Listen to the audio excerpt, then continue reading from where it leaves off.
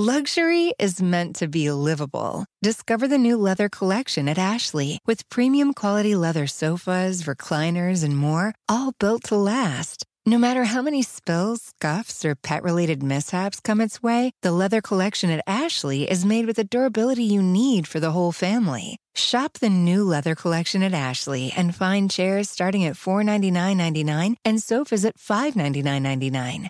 Ashley, for the love of home. President Trump says he might want to end birthright citizenship by executive order. We investigate the nature of anti-Semitism, and we talk about the relationship between rhetoric and violence. I'm Ben Shapiro. This is The Ben Shapiro Show. So every day a new news cycle. There's a lot to talk about today as well. Still more news in the aftermath of the Pittsburgh synagogue shooting. Plus, the President of the United States has now unleashed a new controversy. He says that he might want to sign an executive order getting rid of birthright citizenship for the children of illegal immigrants. We'll talk about the legality of that and the policy considerations and what this has to do with the 2018 elections. But first, let's talk about managing your money. So as a human who does not have tons of time to manage my own money, I have advisors who tell me how to manage my money for me. And I'll tell you, it's kind of expensive. But the reality is you don't need a really expensive financial advisor. What you really need is somebody who's going to help you outsmart average. And that's where Betterment comes in. Betterment is the smart way to manage your money. It's the investing tools for people who refuse to settle for average investing. It's cutting-edge technology combined with human expertise. Here's what it does. It's technology designed to help you make more from your investments. Unlimited expert advice designed to help you make smart financial decisions. You don't have time to read all the prospectuses. You need somebody helping you out. And this is what Betterment does. They give you tax-efficient investing strategies that give you an edge with low, transparent fees, constant access to information, tools that allow you to track progress toward your goals so you can always feel like a smart, savvy investor. Sign up today. Get up to 1 year managed for free. Betterment helps you outsmart average. Investing does involve risk. The Ben Shapiro Show listeners can get up to 1 year managed for free. For more information, visit betterment.com/Shapiro. That's betterment.com/Shapiro. You owe it to yourself to invest your money the smart way. Betterment helps you outsmart average. Betterment.com/Shapiro. So you can get up to 1 year managed for free. Go check it out right now. All right, so the big controversy of the day, because every day a new controversy, that's the theme of today's America.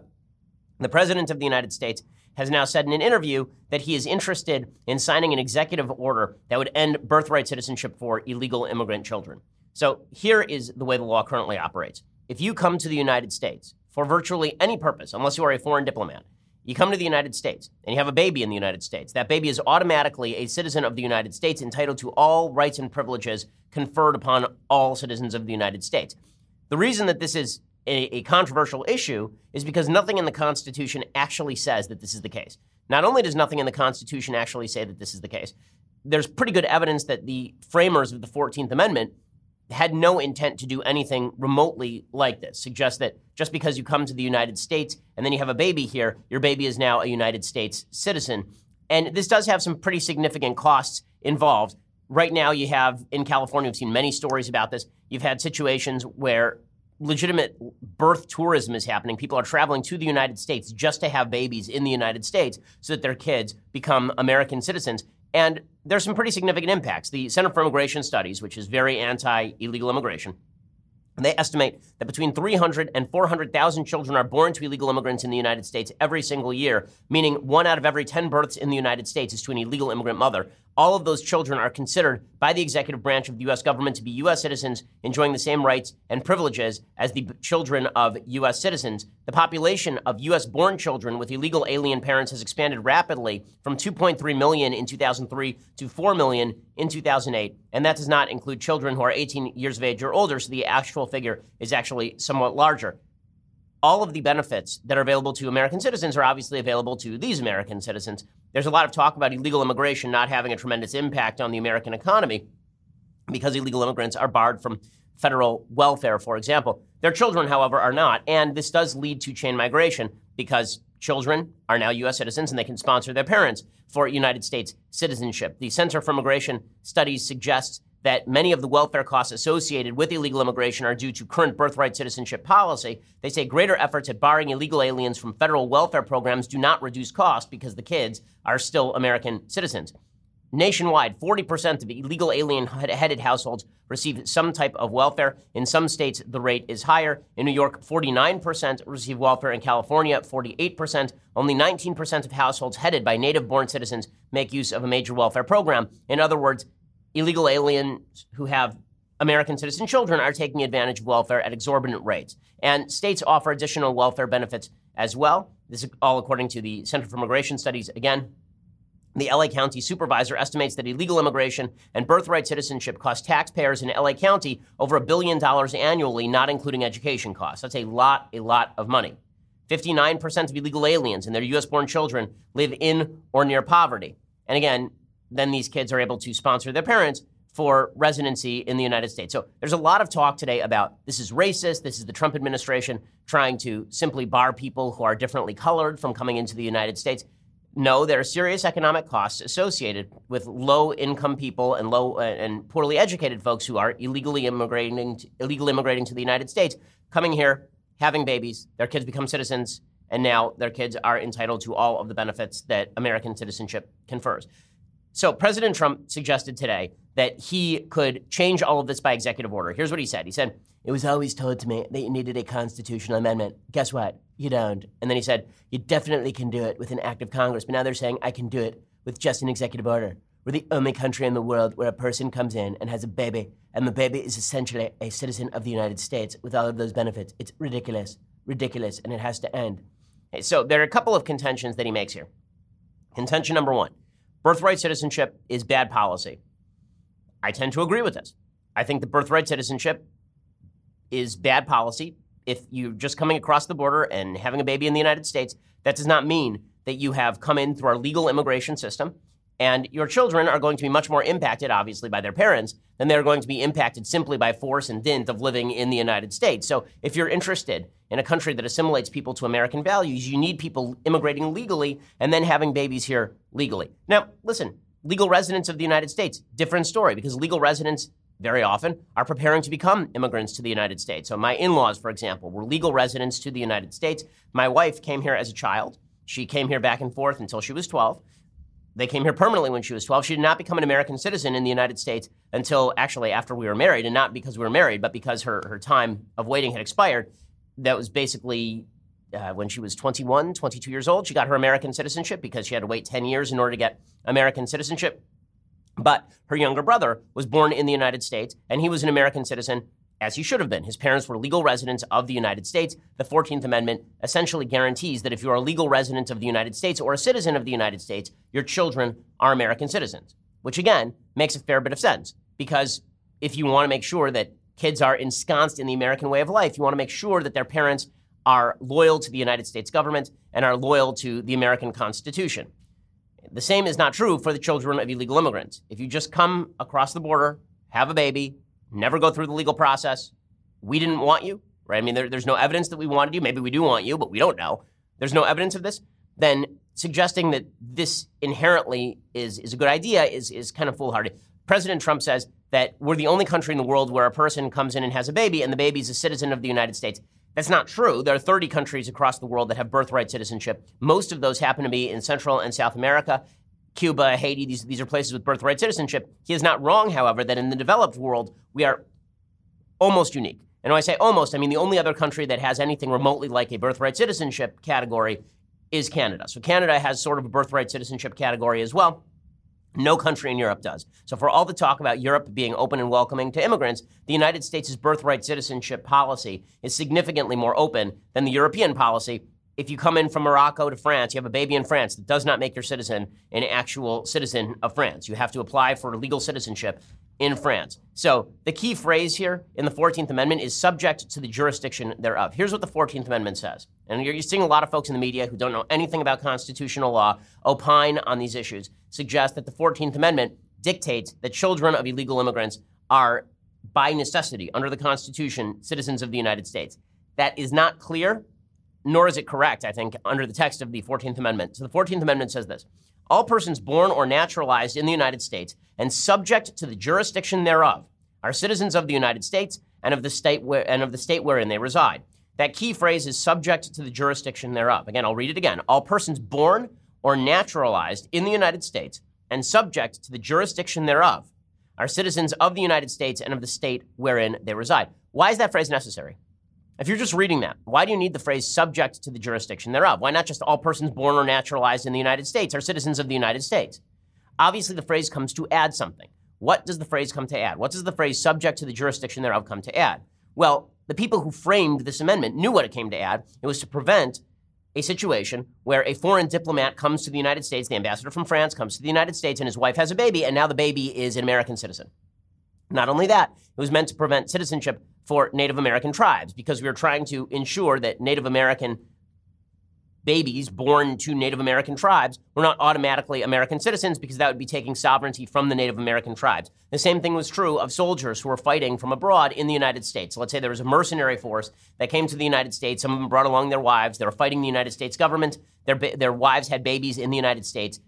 It was meant to exclude that. Why? Because they were not subject to the jurisdiction of the United States government, meaning that if you were subject to the jurisdiction of another government, you were not subject to the jurisdiction of the American government.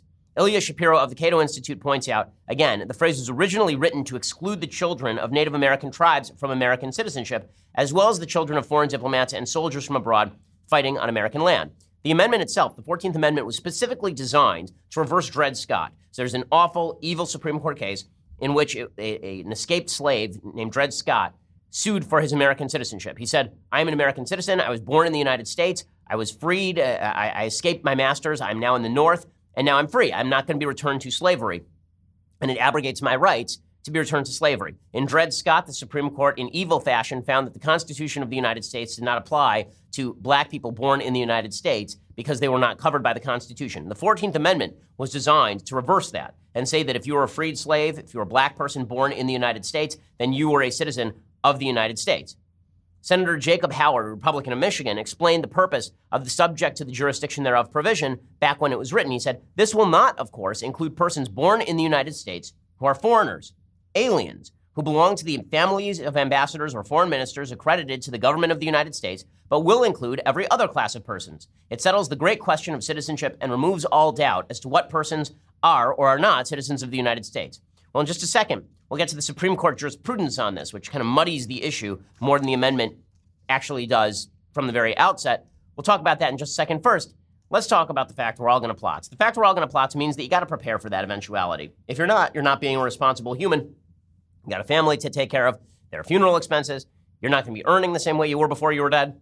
And just a fact of life, unfortunately. So you need life insurance. Life insurance is just something that it is responsible to have. Having life insurance is a pretty good feeling because you know at least that your family is secure. And Policy Genius helps you get it. It's the easy way to get life insurance online. In just 2 minutes, you can compare quotes from the top insurers to find the best policy for you. And when you compare quotes, you save money. It is indeed that simple. Policy Genius has helped over 4 million people shop for insurance, placed over $20 billion in coverage. And they don't just make life insurance easy. They also compare disability insurance and auto insurance and home insurance. If you care about it, they can cover it. So if you've been avoiding getting life insurance because it's difficult or confusing, give Policy Genius a try. Go to policygenius.com, get your quotes, apply in minutes. You can do the whole thing on your phone right now. Policy Genius is indeed the easy way to compare and buy life insurance. Again, policygenius.com. Go check them out right now. Let them know we sent you. Policy Genius, the easy way to compare and buy life insurance. Okay, so the Supreme Court has weighed in on birthright citizenship, kind of, but not really. What I mean by this is there's a line of cases with regard to citizenship that don't actually clarify the issue with regard to children of illegal immigrants. So here's the line of cases. In 1884, there was a Supreme Court case. It's called Elk versus Watkins, I believe, in which the Supreme Court ruled that a Native American born under the jurisdiction of a Native American tribe could not unilaterally make himself a citizen of the United States. So what happened is there was a baby who was born to a Native American family under Native American tribal sovereignty. He said, listen, I don't want to be subject to Native American tribal sovereignty. And I was born in the United States. I'm a United States citizen. And the court said, no, you don't get to make yourself a United States citizen just because you were born in the United States if your parents were subject to the jurisdiction of a foreign body, namely Native American tribes. This seems to cut against birthright citizenship for illegal immigrants. Illegal immigrants are, in fact, citizens of another country, and they're subject to the jurisdiction of those other countries. How do we know this? Because under the Vienna Conventions, if an illegal immigrant in the United States, from Mexico, say, commits a crime, we have an obligation under the Vienna Convention to let him know about his consular rights. We have to let him know that he can go to his local consulate and that the consulate will provide him services. This was adjudicated in a case called Midian versus Texas. It went all the way to the Supreme Court, in which this guy who murdered someone on American soil, or raped someone, it may have been a rape and murder. In any case, he was not informed of his right to consular access, and this was considered a violation of his rights because he was an illegal immigrant in the United States. So this seems very much in line with that, right? This 1884 case that says just because you're born in the United States, if you are subject to the jurisdiction of a foreign power, you are not a United States citizen. In 1898, there's another case, and this is the one that proponents of birthright citizenship like to cite. The Supreme Court ruled that Wong Kim Ark, who was a child born in the United States to a legal resident Chinese immigrant couple, was included in birthright citizenship. But again, that was to legal residents. That's more like the case of my parents-in-law, right, and my brother-in-law, that he was born in the United States to legal resident parents, and therefore he's an American citizen. Fine. This was not adjudicated. The question of illegal immigrant children was not adjudicated all the way until 1982. And we're going to talk about this ruling, which is really the only ruling on record with regard to birthright citizenship for illegal immigrants, in just 1 second. So the case in 1982 is a very famous case called Plyler v. Doe. It is a wrongly decided case. This case, made famous by a very left Supreme Court, this case basically was about whether the state of Texas could deny educational benefits to children of illegal immigrants. So kids were born in the United States. They were the children of illegal immigrants. And the question was, do they actually have to be given free public education at the cost of the state? The state of Texas said no. The Supreme Court said yes. That's because it was a leftist Supreme Court. There's no evidence that this is really accurate or this is a good ruling. Justice William Brennan, a very leftist judge, wrote in a footnote, quote, "No plausible distinction with respect to 14th Amendment jurisdiction can be drawn between resident aliens whose entry into the United States was lawful and resident aliens whose entry was unlawful." Well, that obviously is bullcrap. Okay, we make distinctions along those lines all the time. All the time. We are constantly making legal distinctions between resident aliens who came here lawfully and resident aliens who came here unlawfully. Like, for example, if you're a resident alien, you came here unlawfully, we can deport you, right, under American law. If you're a resident alien, you came here lawfully, we cannot deport you under American law, at least not without some sort of violation. So this is simply a nonsense opinion. Now, just because it's a nonsense opinion does not mean that it does not have some sort of legal standing. It does. And the fact is that there is legal standing for Plyler versus Doe. What that means is that when President Trump says that he can simply issue an executive order and overrule that Supreme Court ruling or overrule the federal laws that have taken precedence in order to ensure the quote-unquote rights of children of illegal immigrants, that's not correct. An act of Congress might be able to do it, maybe not. In any case, it was going to go to the Supreme Court, and that's really what this is all about. President Trump was going to sign an executive order, and then this was going to be litigated all the way to the top of the Supreme Court, at which point the Supreme Court would rule on all this. Now, is Trump really going to do all of this? Who knows? And when I see folks on the left who are very, very upset about Trump talking about executive orders this way, I don't like executive orders this way either. I don't think this is what the executive branch should be doing. The executive branch does not have the power, nor does it have the capacity to rewrite laws or rewrite the Constitution. I felt that way about Barack Obama rewriting the laws to simply suggest he was not going to prosecute illegal immigrants. And I don't like it when President Trump says he can rewrite the laws with regard to birthright citizenship from the office of the presidency. The president is not a king. The executive branch is not a monarchy. With that said, the same folks who cheered when President Obama said he could unilaterally rewrite law to prevent the deportation of millions of illegal immigrants in the United States without any change from Congress, those same people are suddenly finding refuge in the Constitution and in the balance of powers and checks and balances of the American constitutional system. I find that somewhat ironic. Now, what is this really about? What is this really? Well, the truth is that the president, if he wants to pursue something like this, he does have a Republican Congress. He could push his Congress for a law. He does have a Republican Senate. He could push the Senate for a law. This is really about ginning up the base in advance of the 2018 election. And it ties into what President Trump's key argument has always been with regard to immigration, going all the way back to 2015, 2016, which is that we are far too nice about illegal immigration in this country, and that we have to start taking measures and steps to prevent illegal immigration from draining the United States of economic benefit, right? That's been President Trump's contention for legitimately years at this point. It's also connected with his rhetoric with regard to the caravan that is coming up through Mexico. Now, there are a lot of folks who are suggesting that his rhetoric with regard to the caravan is over the top, that his rhetoric with regard to the caravan is not accurate. In some ways, it's accurate and in some ways it's not. I want to be as fair as I can to both the president and his critics when it comes to his treatment of this migrant caravan. The migrant caravan is indeed a publicity stunt. I mean, there's just no question that that's what it is. It's being promulgated and pushed by Central American, Latin American governments. It's being pushed by the government of Mexico, which is allowing the migrant caravan to travel toward the United States border. When the president says that these are not folks who are eligible for asylum, he is basically correct. Asylum is for people who are being targeted by a government. It is not for economic migrants who simply want to cross over into the United States in order to take advantage of the economic benefit of living in a rich and powerful country. That said, is it an invasion?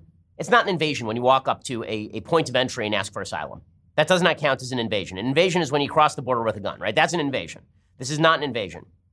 And the overwrought rhetoric with regard to illegal immigration is not useful. You can be against illegal immigration. You can point out the demerits of illegal immigration. You can point out that the system is being abused, which it surely is. You can even oppose birthright citizenship on constitutional and moral grounds. But what you shouldn't do is suggest that the United States is in imminent doom and peril from 1,000 people who are walking up to points of entry at the southern border, because that does raise hackles in a way that seems inaccurate. You know, alarmism is not something I'm very much in favor of on either side of the political aisle. I'm not going to pretend I haven't engaged in it from time to time, but we need to be at least somewhat circumspect in how we approach these issues, even though I'm generally on President Trump's side of the illegal immigration issue. We'll talk about that in just 1 second. Plus, I want to talk about the latest fallout from the Pittsburgh shooting and all of the rest. But first, let's talk about Elizabeth Warren. So, Elizabeth Warren, turns out she's whiter than anyone on earth. How do we know? Well, because she took a genetic test to tell us, and then she bragged about how she might be 1,024th Native American, which really meant Peruvian or Colombian. That was interesting information. You could have similarly interesting information about your own ancestry by going over to 23andMe. Find out whether you're more Native American than Elizabeth Warren. The 23andMe Health and Ancestry Service includes reports on how your DNA can influence your weight, sleep quality, caffeine intake, sense of taste, whether you're likely to be lactose intolerant, and more. It's really easy. You just slobber into a tube provided in your 23andMe kit, and you mail your saliva sample back to the lab to be analyzed, and they give you all sorts of cool information about yourself. They've got a bitter taste report and sweet versus salty report. DNA can play a role in determining your food preferences from salty to sweet to bitter, and it'll tell you all about it. Plus, the deep sleep report, that tells you if you're more likely to be an especially deep sleeper. There's a saturated fat and weight report telling you based on your genetics how your weight might be affected by saturated fats in your diet. So you can actually change your diet for the better based on this.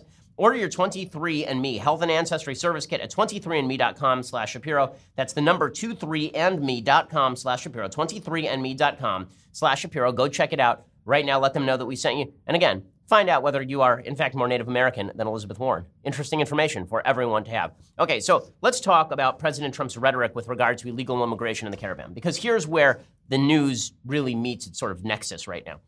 The left is contending that President Trump's language about illegal immigration and about the migrant caravan is what led to the shooting at a Pennsylvania synagogue in Pittsburgh, the Tree of Life Synagogue in Pittsburgh. The case that they're making is basically a white supremacist got all riled up about illegal immigration because of President Trump railing against migrants, and then he went and shot up a synagogue.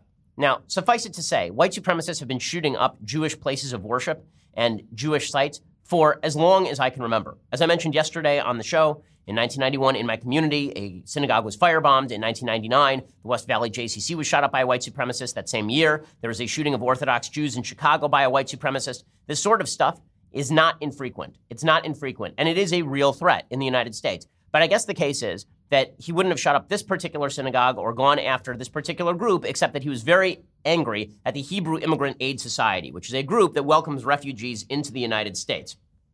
And so if President Trump weren't using such inflammatory rhetoric, then this shul wouldn't have been targeted.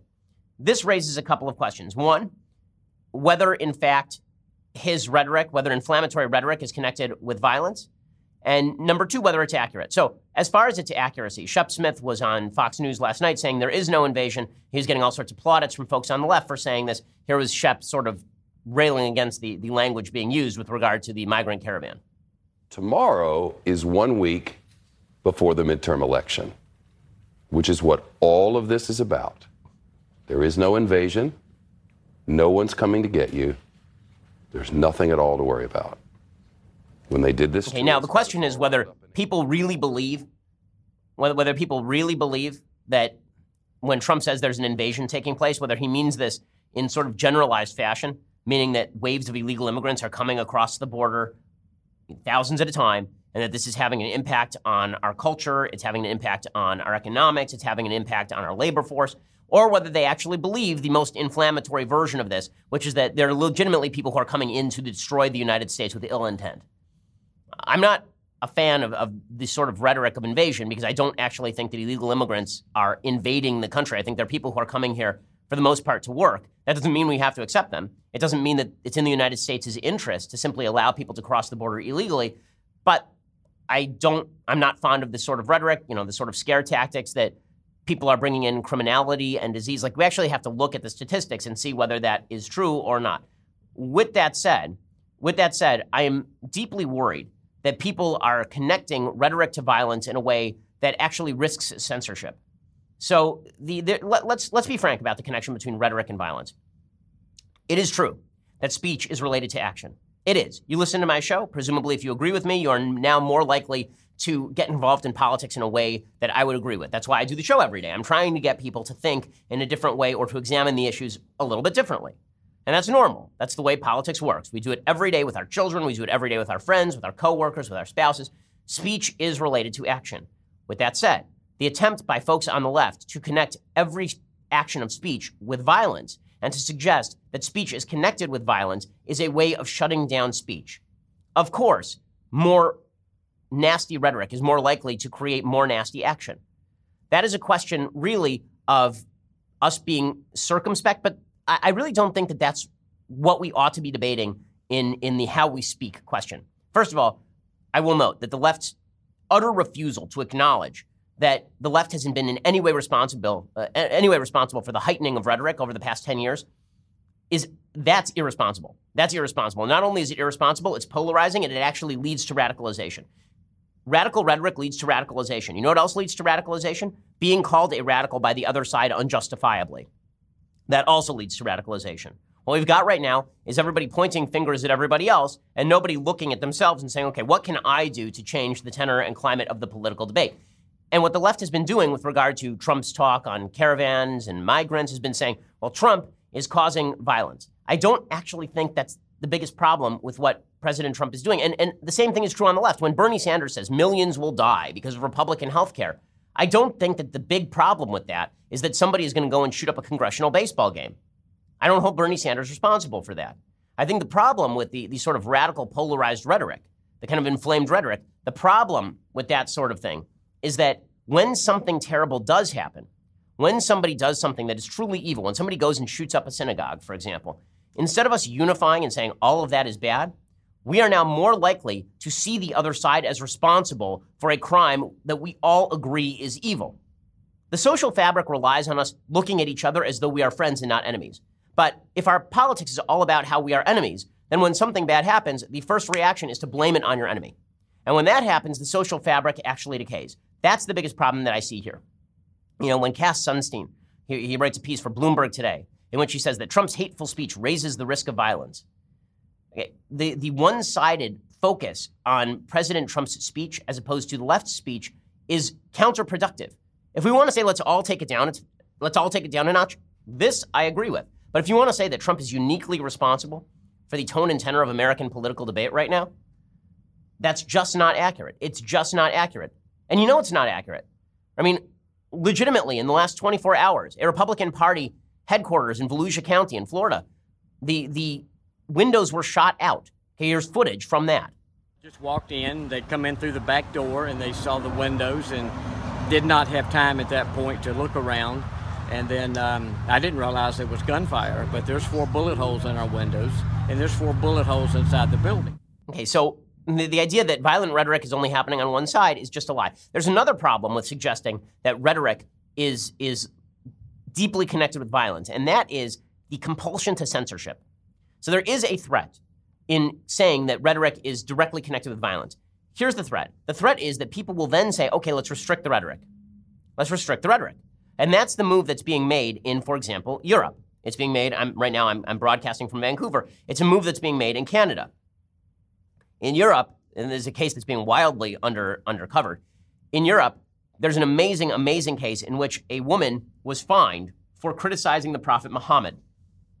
Okay, this is This is the description of the case from The Atlantic. Grimwood writes, a few years ago, I appeared on a live Egyptian television show hosted by a conservative Muslim with jihadist sympathies. He lured me on by offering to answer any question I had about Islam, including, he said, whether the Prophet Muhammad was a child molester. The host seemed awfully open-minded, I thought, given how humorless jihadists tend to be about the Prophet. When the lights went up and the program began, I mentioned the child molester issue. The host remained true to his word, neither bursting into rage nor chiding me for my impertinence. Around the same time, a woman referred to as ES was convicted in Austria for, in effect, not phrasing her identical curiosity in the form of a question.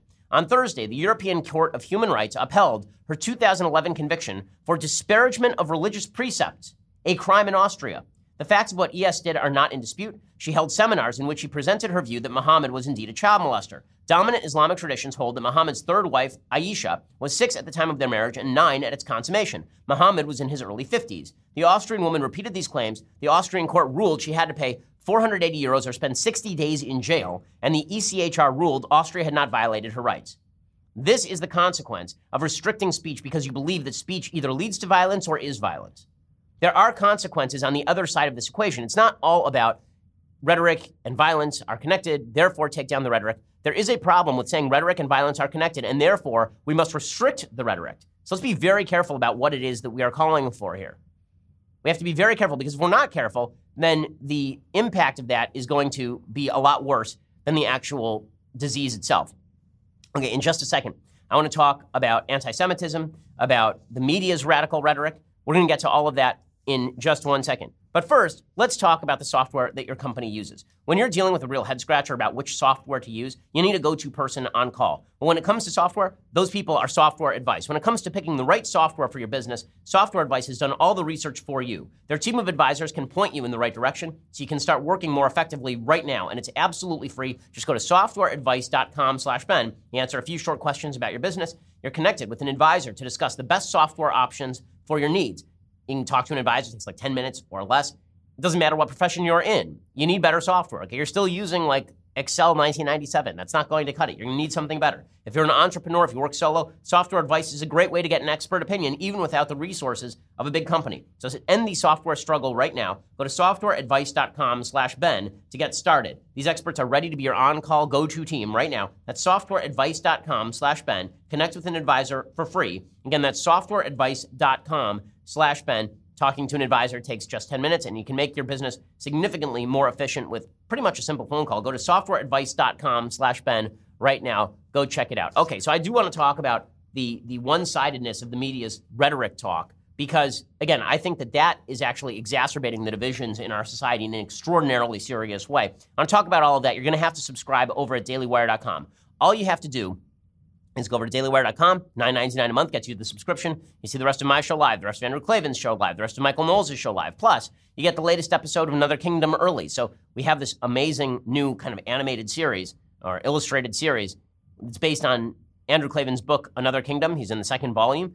Michael Knowles reads it, and believe it or not, isn't bad at what he does. So go check that out. The visuals are really beautiful. And you can get that if you subscribe. You can't get it until Friday in audio version, and you can't really get it at all visually until you subscribe. So go check it out right now for $9.99 a month. Also, for $99 a year, you get this, the very greatest in beverage vessels. See it here in my hand? Of course you don't, because when I'm on the road, it goes invisible. That's one of the great things about the Leftist Tears Hot or Cold Tumbler. You don't have to worry about security because you just hit the button on the back and boom, it's gone. And then it reappears as soon as I get back to my studio in Los Angeles. You get all of those things for $99 a year. Also, please subscribe over at iTunes or YouTube. Leave us a review. It really does help us over at iTunes. 5-star reviews are the only ones that are accepted. You want to help us in the rankings? You want to help us defeat all of the other podcasts in the rankings? Be victorious? Then you have to leave us a 5-star review. Go check that out. Also, this week we have an amazing Sunday special. Tucker Carlson stopped by. It's so good. It's going to be so good. So go check that out right now. We are the largest, fastest growing conservative podcast in the nation.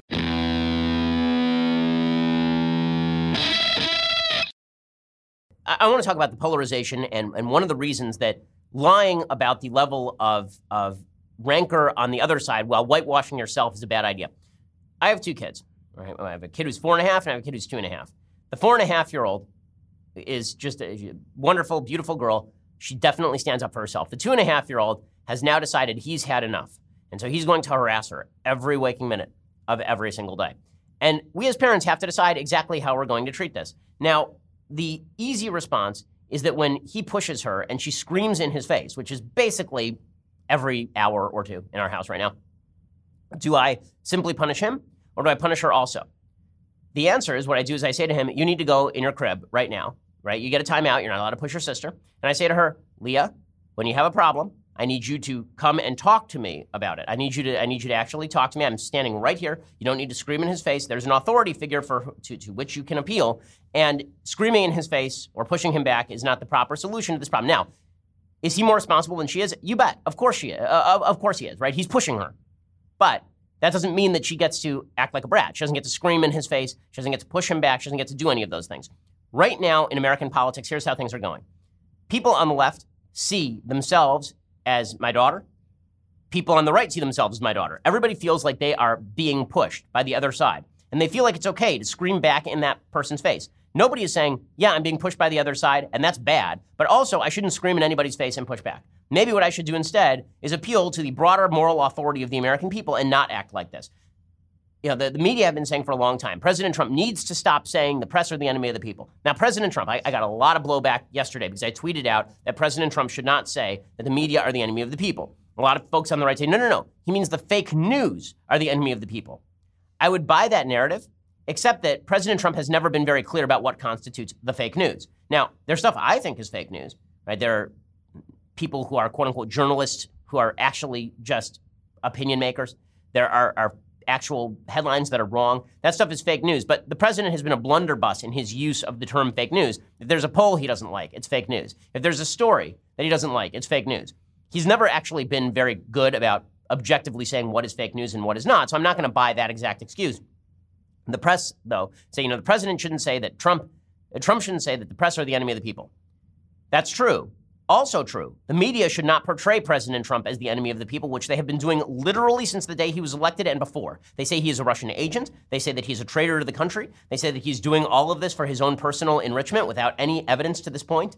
They say all of these things, and then they think, okay, well, our hands are clean. Our hands are clean. And you can see this sort of attitude. You want to know why folks are angry at the media on the right? This is one of the reasons the folks are angry at the media on the right. Here's Jim Acosta going after Sarah Huckabee Sanders on this basis. Can you state for the record which outlets that you and the president regard as the enemy of the people? I mean, if the president is going to say the fake news media are the enemy of the people, and if you're going to stand there and continue to say that there are some journalists, some news outlets in this country that meet that characterization, shouldn't you have the guts, Sarah, to state which outlets, which journalists are the enemy of the people? Okay, and really what she should say is, what Trump thinks is you, Jim Acosta. I mean, that's what's obviously running through Sarah Huckabee Sanders' head. She's stuck between a rock and a hard place because as the press secretary, you don't want to start labeling people enemy of the people. It's why Trump shouldn't be using the phrase. But if you're going to talk about fake news, right, I think that Jim Acosta is not a good journalist. I think just as objectively speaking as I can be, I think Jim Acosta loves him some Jim Acosta. He sees himself as an activist more than as a journalist.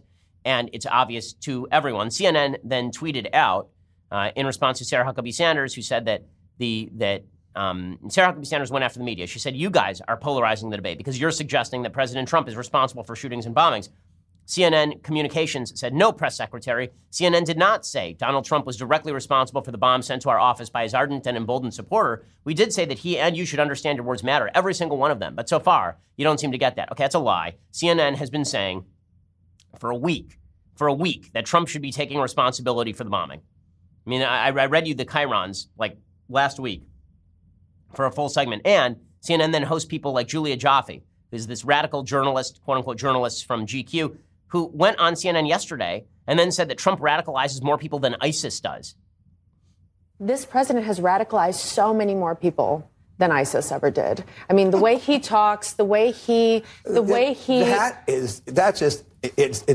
he talks, the way that he allows these people, the way he winks and nods to these groups, the way he says, "I know I'm not supposed to say insane. it, but I'm a nationalist." What she says right there is insane. It's so insane she actually had to come back and quasi-apologize for it. But let's not pretend that the heated rhetoric and the escalation of moral calumny on the other side, that hasn't taken place on both sides, because it absolutely has. Okay, in just 1 second, I want to talk about anti-Semitism, because I think that there's a deeper debate to be had right now in the wake of the Pittsburgh shooting about what anti-Semitism is and what's driving anti-Semitism on the far right and on the mainstream left, because it really is this, right? Okay, it's not the mainstream right that has embraced anti-Semitism. It is the mainstream left, which has embraced Keith Ellison and Linda Sarsour, has embraced BDS, has embraced an anti-Israel position that amounts to anti-Semitism.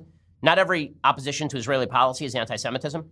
I've opposed many Israeli policies, but that does not amount to anti-Semitism. What does is if you are embracing policies that lead to the destruction of the Jewish state, and you don't care about that, right? That is embracing the boycott, divest, sanctions regime, for example. That is anti-Semitism. If you want the Jewish state to be destroyed by treating it like unlike any other state on planet Earth, then this means that you're engaged in anti-Semitism.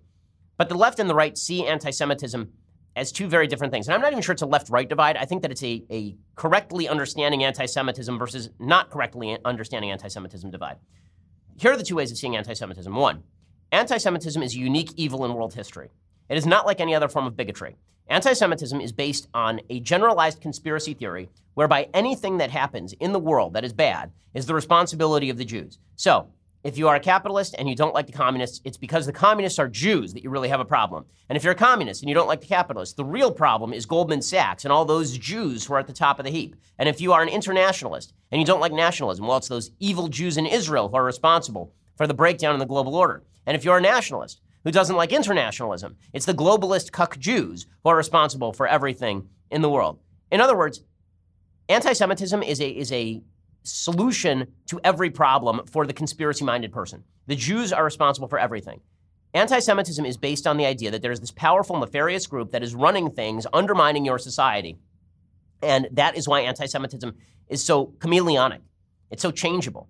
Right? Racism against black folks has basically taken one form in the United States, saying that black folks are inferior. Right? That's really what racism in the United States has been about against black folks. And it's evil. It's evil. But a conspiracy theory about folks running the world is a different sort of evil than an evil that says that people are genetically inferior, and not the same thing.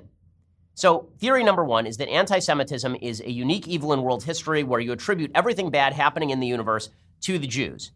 And in essence, anti-Semitism is sort of an anti-God position, because if you're a God-based person, what you believe is that the world is the way that God made it, and the Jews are not responsible for the world the way that God made it.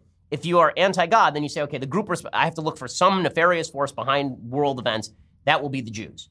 And this is the thread that holds true whether you're talking about Christian anti-Semitism during the Crusades. It's the Jews who are undermining our society because they killed Christ. Or whether you're talking about Islamic anti-Semitism today, it's the Jews who are behind the state of Israel and who are the sons of dogs and pigs and monkeys, and they're manipulating world events against us. It's behind Nazi anti-Semitism and communist anti-Semitism, this generalized conspiracy theory. And it gets violent, because if you believe the Jews have power, then that means the Jews must be stopped. That's what drove this white supremacist in Pittsburgh. Right? If you look at his feed, it was all about the Jews have too much power, the Jews must be stopped. So anti-Semitism is a difference in kind, not just a difference in degree. And the second theory of anti-Semitism is that all anti-Semitism is just basically a small version of generalized bigotry. Bigotry comes in all forms. Anti-Semitism is just bigotry against Jews. That's sort of the perspective that Barack Obama was pushing in the aftermath of the shooting in Pittsburgh. He said, we grieve for the Americans murdered in Pittsburgh. All of us have to fight the rise of anti-Semitism and hateful rhetoric against those who look, love, or pray differently. Okay, so the idea is here that anti-Semitism is just another iteration of intersectional racism. That basically there's this dominant society that hates minority groups. Jews are a minority group, and that's why the dominant society hates them. The first version of anti-Semitism suggests that America is a success story, because America is the most tolerant country for Jews in history, in world history, except for the state of Israel itself. It is the most tolerant country for Jews ever, right? So that means that America is a success story specifically because America does not see this grave ill that is plaguing the world as the Jews or anything like that. That speaks to America's bastion of liberty. The version of anti-Semitism as a sort of subset of generalized bigotry, that version of anti-Semitism, that really suggests that America is a bad place, because even if the United States is different, it's only different because the Jews are white. The reason that anti-Semitism isn't bad in the United States is because Jews are more powerful and they are higher on the intersectional hierarchy of power than other groups. Now, what this leads to on the left is a belief that anti-Semitism is actually less important than other forms of bigotry, specifically because the left sees all bigotry as rooted in hierarchies of power. So if Jews are powerful, if Jews are rich, if Jews are tolerated in the United States, that means anti-Semitism is less important than other forms of bigotry. And that means that you can attribute Jewish success not to freedom, not to the good of the United States, not to the good of the world. Instead, you can attribute lack of anti-Semitism to Jews gaining power themselves, because Jews can actually be outstripped in the intersectional hierarchy by other forms of racism. And so the intersectional version of what anti-Semitism is actually can lead to more anti-Semitism. Because what it suggests is if the Jews escape anti-Semitism, if the Jews succeed in Israel, if the Jews succeed in the United States, that is an effect of them climbing that intersectional power hierarchy and thus leaving behind their membership in the group victimhood clan, right? In the group victimhood clique. And this is why the left-wing version of anti-Semitism is not only wrong, it is actually counterproductive and leads to more anti-Semitism and has been mainstreamed into the Democratic Party today. It's actually a grave, grave problem. Understanding anti-Semitism is the key to fighting it. And I fear that a lot of folks don't actually understand what anti-Semitism is, or if they do, they're ignoring it.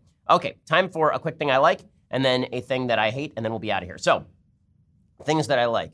I sort of pine for a day in America when our ideals were the same. Our ideals used to be that if you came to the United States to engage in the freedoms and liberties provided by the United States Constitution, if you came here and you embraced what we were, then you were part of our country. And this has always been sort of my guiding light. I've said 1,000 times, really 1,000 times, that people who are born in the United States who don't believe in the foundational ideals of the United States, I would trade those folks for people who live outside the United States and who want to come in and join those ideals in a heartbeat. Because ideals matter to me a lot more than where you were born. Ideals matter to me. Race doesn't matter to me. Ethnicity doesn't matter to me. Ideals matter to me. This used to be what everyone agreed on, left and right. And now it seems like it's being abandoned on the left, and in response, some on the right are abandoning it too, and that's really gross and terrible. When I say that folks on the left used to embrace this, Frank Sinatra was, a mainstream member of Hollywood. He was a JFK supporter, obviously. He was a Roosevelt supporter. Well, during World War II, very end of World War II, the studios cut a 10-minute little movie with a very, very young Frank Sinatra called The House I Live In. And it was basically an ode to what America should be. And the plot of this little 10-minute movie is basically there's a Jewish kid in the neighborhood and kids start taunting him and chasing him. And Frank Sinatra stops them from taunting and chasing the Jewish kid, and then he sings a song called The House I Live In. This was the closing number for Sinatra for years. He believed that this was what America was all about. Here's a little bit of The House I Live In, which was written by real leftists in the United States who still believed in the at least aspirational ideal that America's people could all live together if we abided by certain notions of freedom and liberty. What is America to me? A name, a map, or a flag I see? A certain word, democracy. What is America to me?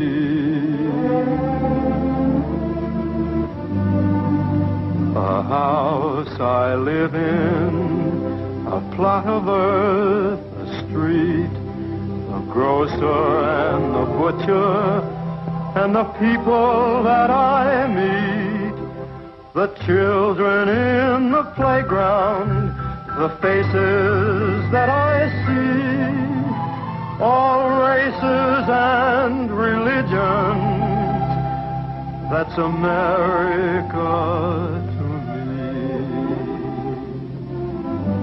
The place I work in. I played the whole thing, but it's worth listening to. Again, there was a time in America where we all sort of agreed on this stuff, but apparently that time is long gone in favor of intersectional identity politics on one end, and then a sort of responsive reactionary identity politics on the other. Okay, time for a couple of things that I hate.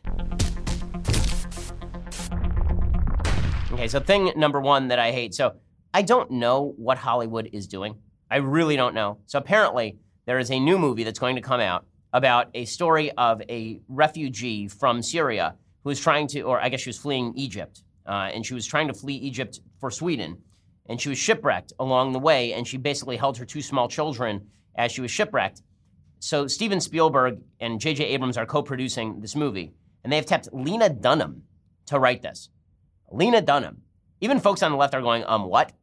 Like, why is Lena Dunham doing that? Like, why did they tap Lena Dunham for it? It just shows you that if you're on the left, there's no such thing as an actual talent judgment.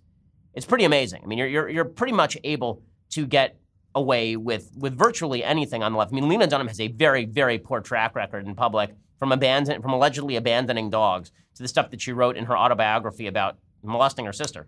You know, she's still getting shots in Hollywood because everyone gets a shot in Hollywood so long as you are of the proper